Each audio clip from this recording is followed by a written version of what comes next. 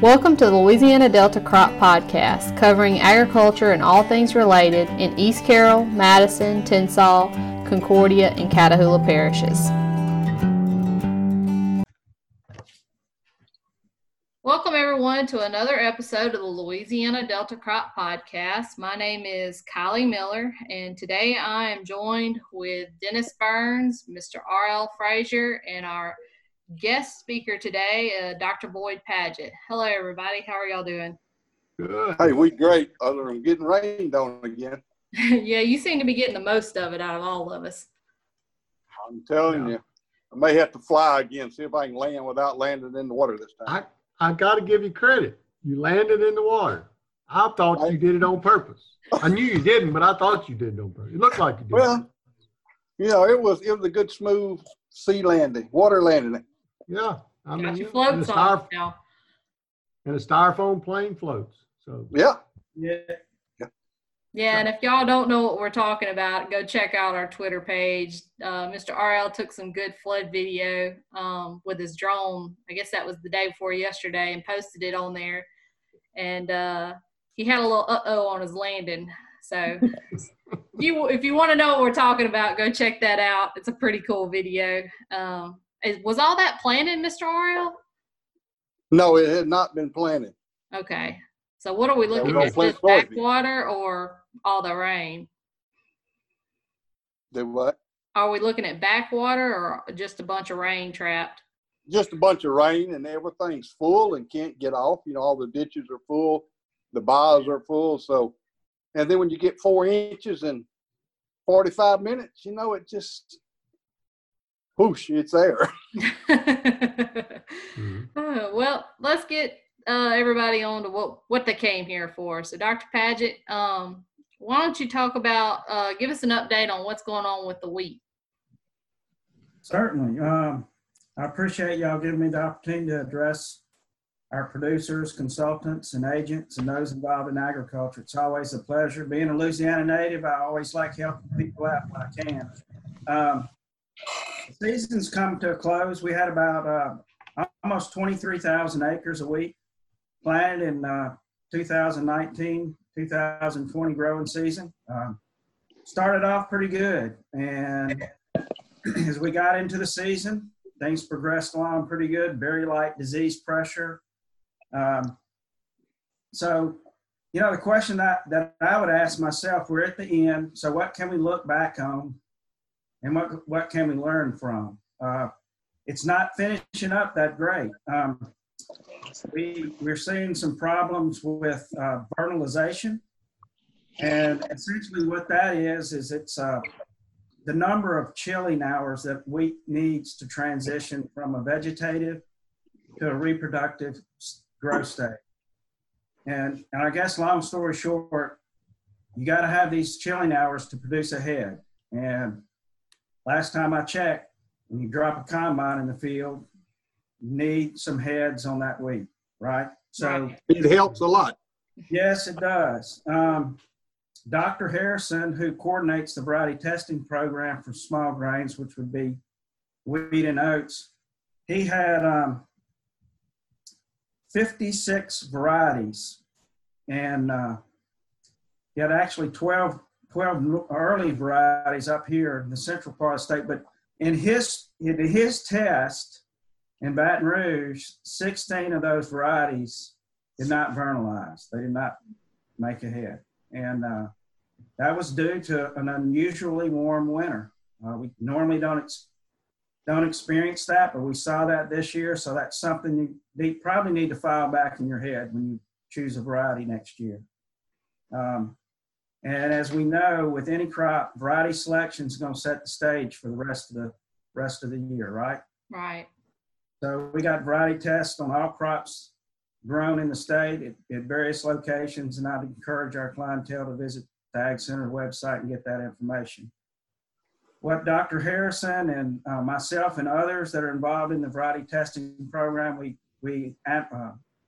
collect data on agronomic characteristics, like certainly yield, test weights, also lodging and heading date. And that heading date is going to be tied into vernalization. Most varieties need anywhere from 670 chilling hours up to 1,000. So there's a difference in those varieties. That's why those 16 varieties, they need more hours, obviously. So growers need to take that in consideration for next year. We also rate for disease resistance. Any naturally occurring diseases at these locations is noted, whether it's these varieties are susceptible or resistant. If you have a resistant variety that's high yielding and stable across different environments, ideally that's what you want. Mm-hmm. You don't have to put out a fungicide, and that's money that you save. And it's in these times, any penny that we can save is really greatly appreciated. We didn't see a whole lot of other diseases in, at least at my location here at the Dean Lee Research Station near Alexandria. Not much rust, a little bit of leaf rust, a little bit of stem rust, but we did see scab. Saw quite a bit of scab. I don't know. I was with Dennis when we shot a podcast. Dennis up at Macon Ridge Station. Mm-hmm. We saw some scab. And it was different varieties. I mean, you could pick the varieties out very easy. It's a very showy disease. It's caused by a fungus called Fusarium, and it likes warm, wet weather at flowering. So when the wheat begins to flower, if you have anywhere from 60 to about 85 degrees, and it's wet, then you're setting yourself up for some scab. And there's not really any varieties that are entirely resistant to this problem. It can be noted, by the time you see the symptoms, it's too late to do anything about it. And that's the case with most diseases. You'll see a half-bleached head, and if you look closely, maybe after some high moisture events, you might see some pinkish colored spores. The spores of the fungus might be at the base of that kernel on the plant. So while we don't have varieties that are completely resistant, we do have varieties that are less susceptible. So I would encourage producers to choose those varieties that are less susceptible. We do have some fungicides that provide some protection as well. Not complete suppression. It's going to be more of a suppression because they don't get together and decide, hey, we're going to all flower on Tuesday. They flower different times during the growing season. Since flowering is the most susceptible time for infection, although it can infect on the front or the tail end of flowering as well. Just flowering is the most devastating time. You can make an application of a fungicide at initial flowering. And the three products right now are Miravis Ace, it's a new product with Syngenta. Prosaro is a Bayer product, and then Caramba is a product from BASF, and they do provide some suppression for this disease. We have some research going on the station looking at various fungicide programs in the variety evaluation. We also have Dr. Harrison, Dr. Price, Trey Price at the Macon Ridge Station, and myself, we collaborate to evaluate varieties. This is a part of a USDA project. It's called the SCAB Initiative. Not a very good name, I guess, but at any rate, that's what it is. And there's there's many states that are collaborating on this. So hopefully we'll get some information. We have a nursery at each one of these locations. It's actually, we take the fungus and throw it out in the field on infested corn. And I should also point out, wheat behind corn is not a good rotation because corn also is infected by this pathogen.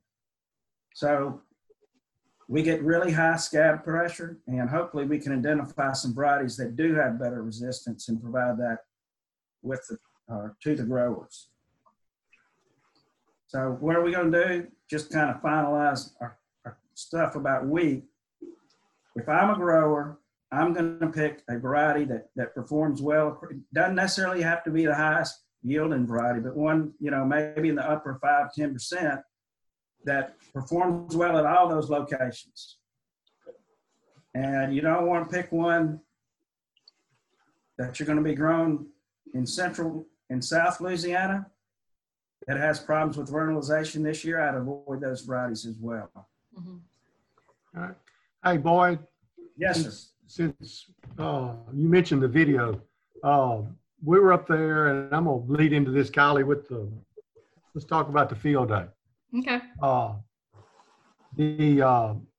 You were on we did a virtual field day. We filmed everybody's talks, put them all together. You were one of them. And we filmed you, or I filmed you at the we were actually in the variety trial, which has 2 parts, with and without fungicide, correct?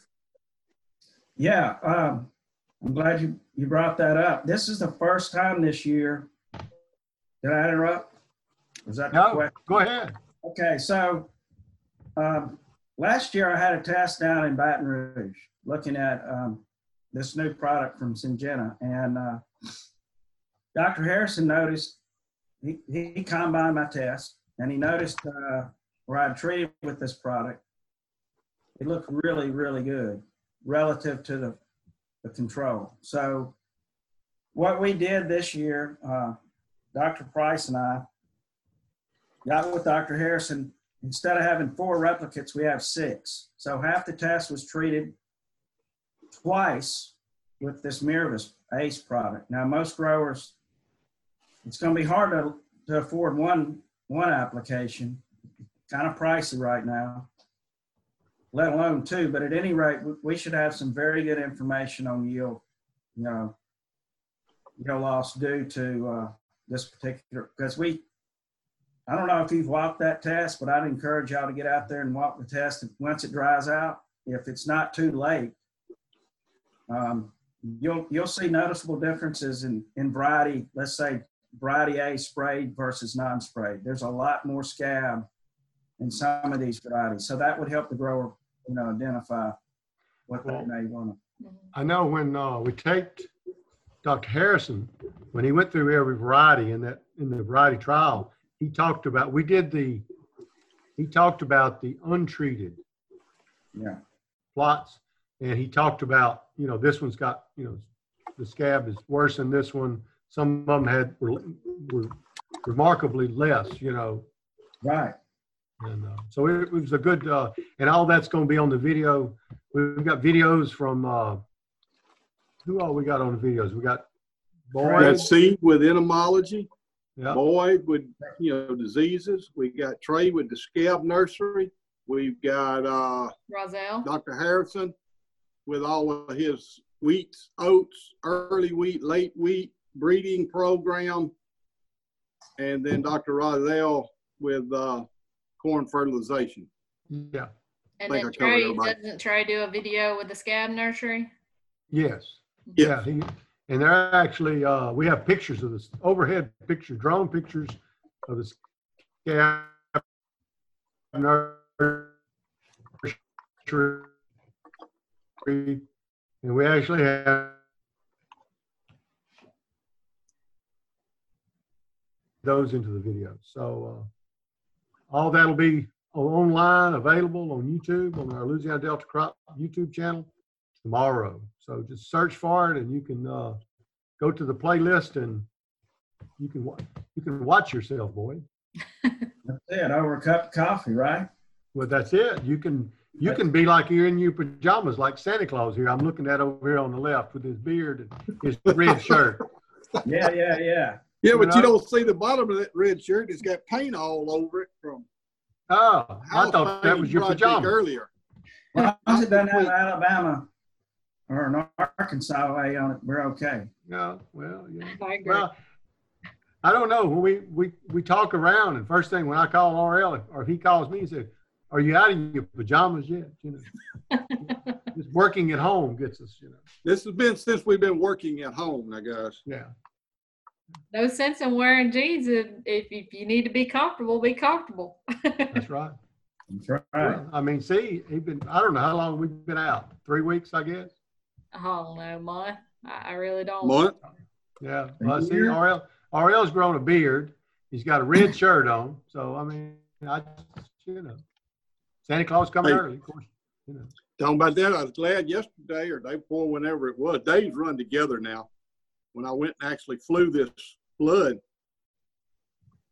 I just had my Crocs on and my short breeches, and I just went and flew. Glad I did, because when I had to shuck my shoes and wade out in that field and get my drone, it was nice. Yeah, Water was cold too. I'm sure. I bet it was. Well, Dr. Pageant, if you got anything else to talk about with any of the other crops, soybean, cotton, corn, you got any information on any of that or anything we need to be looking forward to right now? Well, kind of just give you kind of some preliminary information on what we're going to be doing at the Ag Center. Dr. Price, Trey Price and I, we work together quite a bit. We'll have some on-farm demonstrations, looking at some of the newer products. I'm aware of 2 new fungicides that growers may be interested in that do show activity against Cercospora blight in soybean. That's the Miravis Top. Y'all probably had some experience with that last year. Again, that's a Syngenta product. They've structured that those products that they're all put out at the same rate. I believe it's 13.7 ounces per acre. Read the label, double check. But the Miravis Ace, the Miravis Top, and the Miravis Neo, which goes on corn, they'll all be put out at the same rate. So it's kind of like passwords, right? You don't want to have 9 different passwords for 9 different accounts, which we're encouraged to do. But at any rate, we'll be evaluating that product. Also, there's Revitec. It's a new product from BASF. And there's some experimentals that are coming down the pike to be evaluated. So we'll have those tests on the stations. I planted a planting date study yesterday, looking at, I'm not going to treat it with the fungicide, and I'm going to look at the impact over many years. Early planted beans more susceptible. Does it vary? I suspect it's going to vary from year to year. So can we identify what conditions to alert growers to, saying, hey, you planted, more than likely this might be more of an issue. So we have three different planting dates and 4 varieties. Another addition to the variety testing program, Dr. Mosley has taken that over.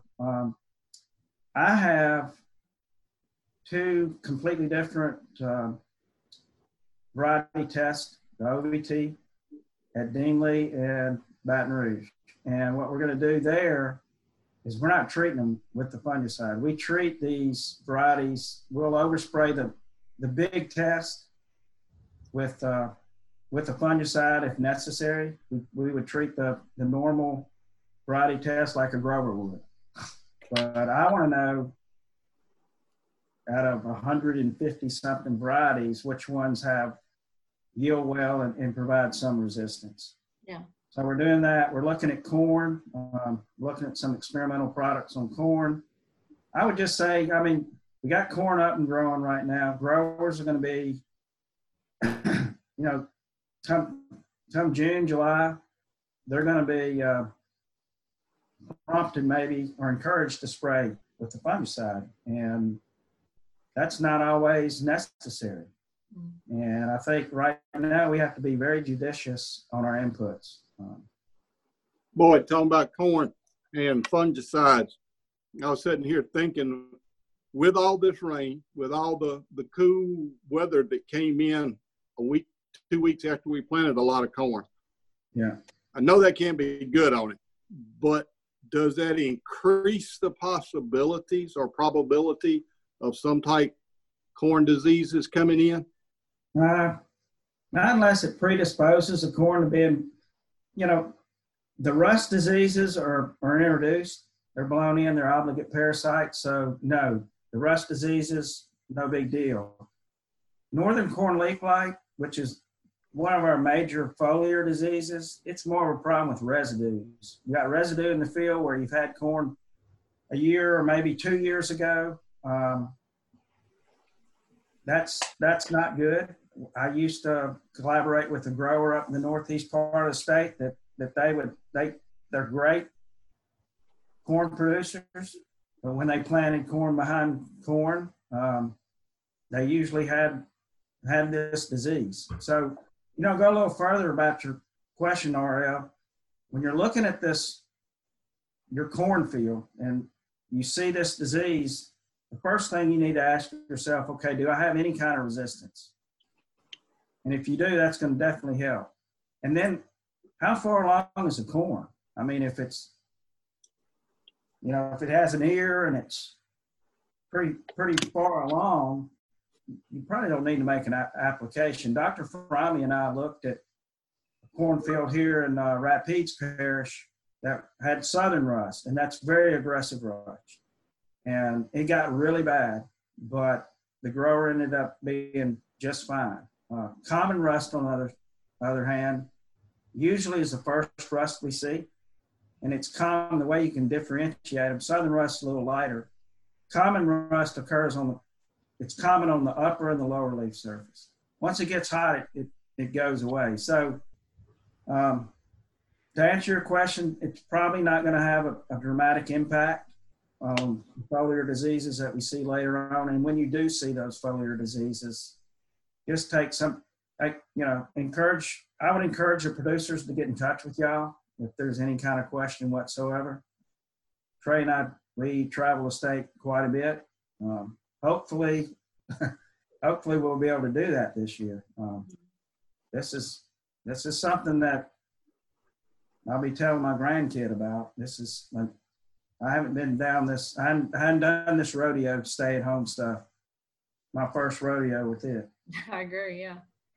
It's a new one for all of us, and we've all learned. And I thought I knew the answer, Boyd, but I just kind of wanted to throw that out because you know what some folks will do.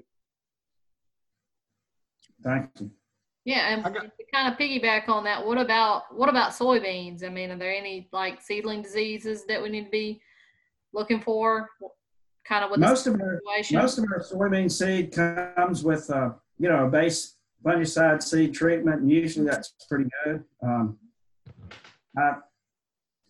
Seed a long time ago, and Dennis and RL can chime in here, but we used to buy soybean seed and it wasn't treated with nothing. That's it. And usually you didn't have any issues with stand. I mean, we used to do tests down in Baton Rouge all the time, did some tests at Macon Ridge. However,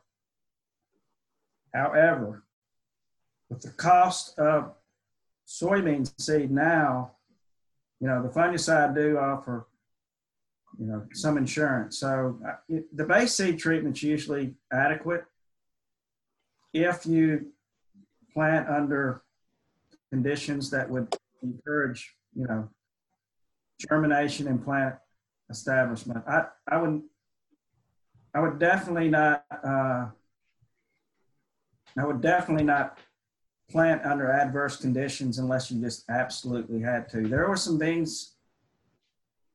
There's beans in y'all's area that's up right now that went through all that cold. Oh, yeah. Oh, yeah. And Dennis and I visited last year about a field the grower planted when it was pretty cold, and I think they ended up being okay. So that verifies that these. I don't know. They cut 78 bushels. Oh my goodness! So they struggled a little bit. Okay. They struggled a little bit, Yeah. But I'm gonna tell you what. You go in South Concordia Parish, there's people that are have been through 3 weeks. Yeah. They started planting in the middle of March. So I know. And we had our 2 days of winter in March. Yep. That Easter cold snap that everybody. Hey, but Dennis, did you catch that when he said long time ago? Yeah. Dennis and RL will remember this. I caught that. I remembered it. It's wisdom. Yeah. He didn't throw Kylie under that bus. No, he Lineal. left her. I might not remember something like that. Huh? Proverbs talks about wisdom, so it's not a bad thing. Well, Well, RL, didn't you? well, that was going to be a question I was going to ask you. Okay. Oh, well, all right, let me ask my question. Yeah. Right. We got internet. We're all at home, so we have all different speeds of internet. And I think you answered my question when you said, since we're almost to the 1st of May, the base seed treatment on there, if it's warm enough and the weather's good, then we don't need to spend another $10 an acre getting a seed treatment put on it with the fungicide in it. In general, I'd say no. I mean, there are exceptions where beans are planted behind beans in heavy ground that doesn't drain well, stuff like that. But yes, It's a general rule. in general, I mean, the base seed treatments work. They cover the vast array of, there's really 2 different groups of fungi that they go after. And some are like the Pythiums and the Phytophthora, and then you got the Rhizoctonia and the Fusariums. So the products work. They're older products, but until we experience problems, which I don't anticipate, but stranger things have happened. But yeah, I don't think we gotta save as much money as we can. Yeah. All right. And What be you got? smart. What else you got, Kylie?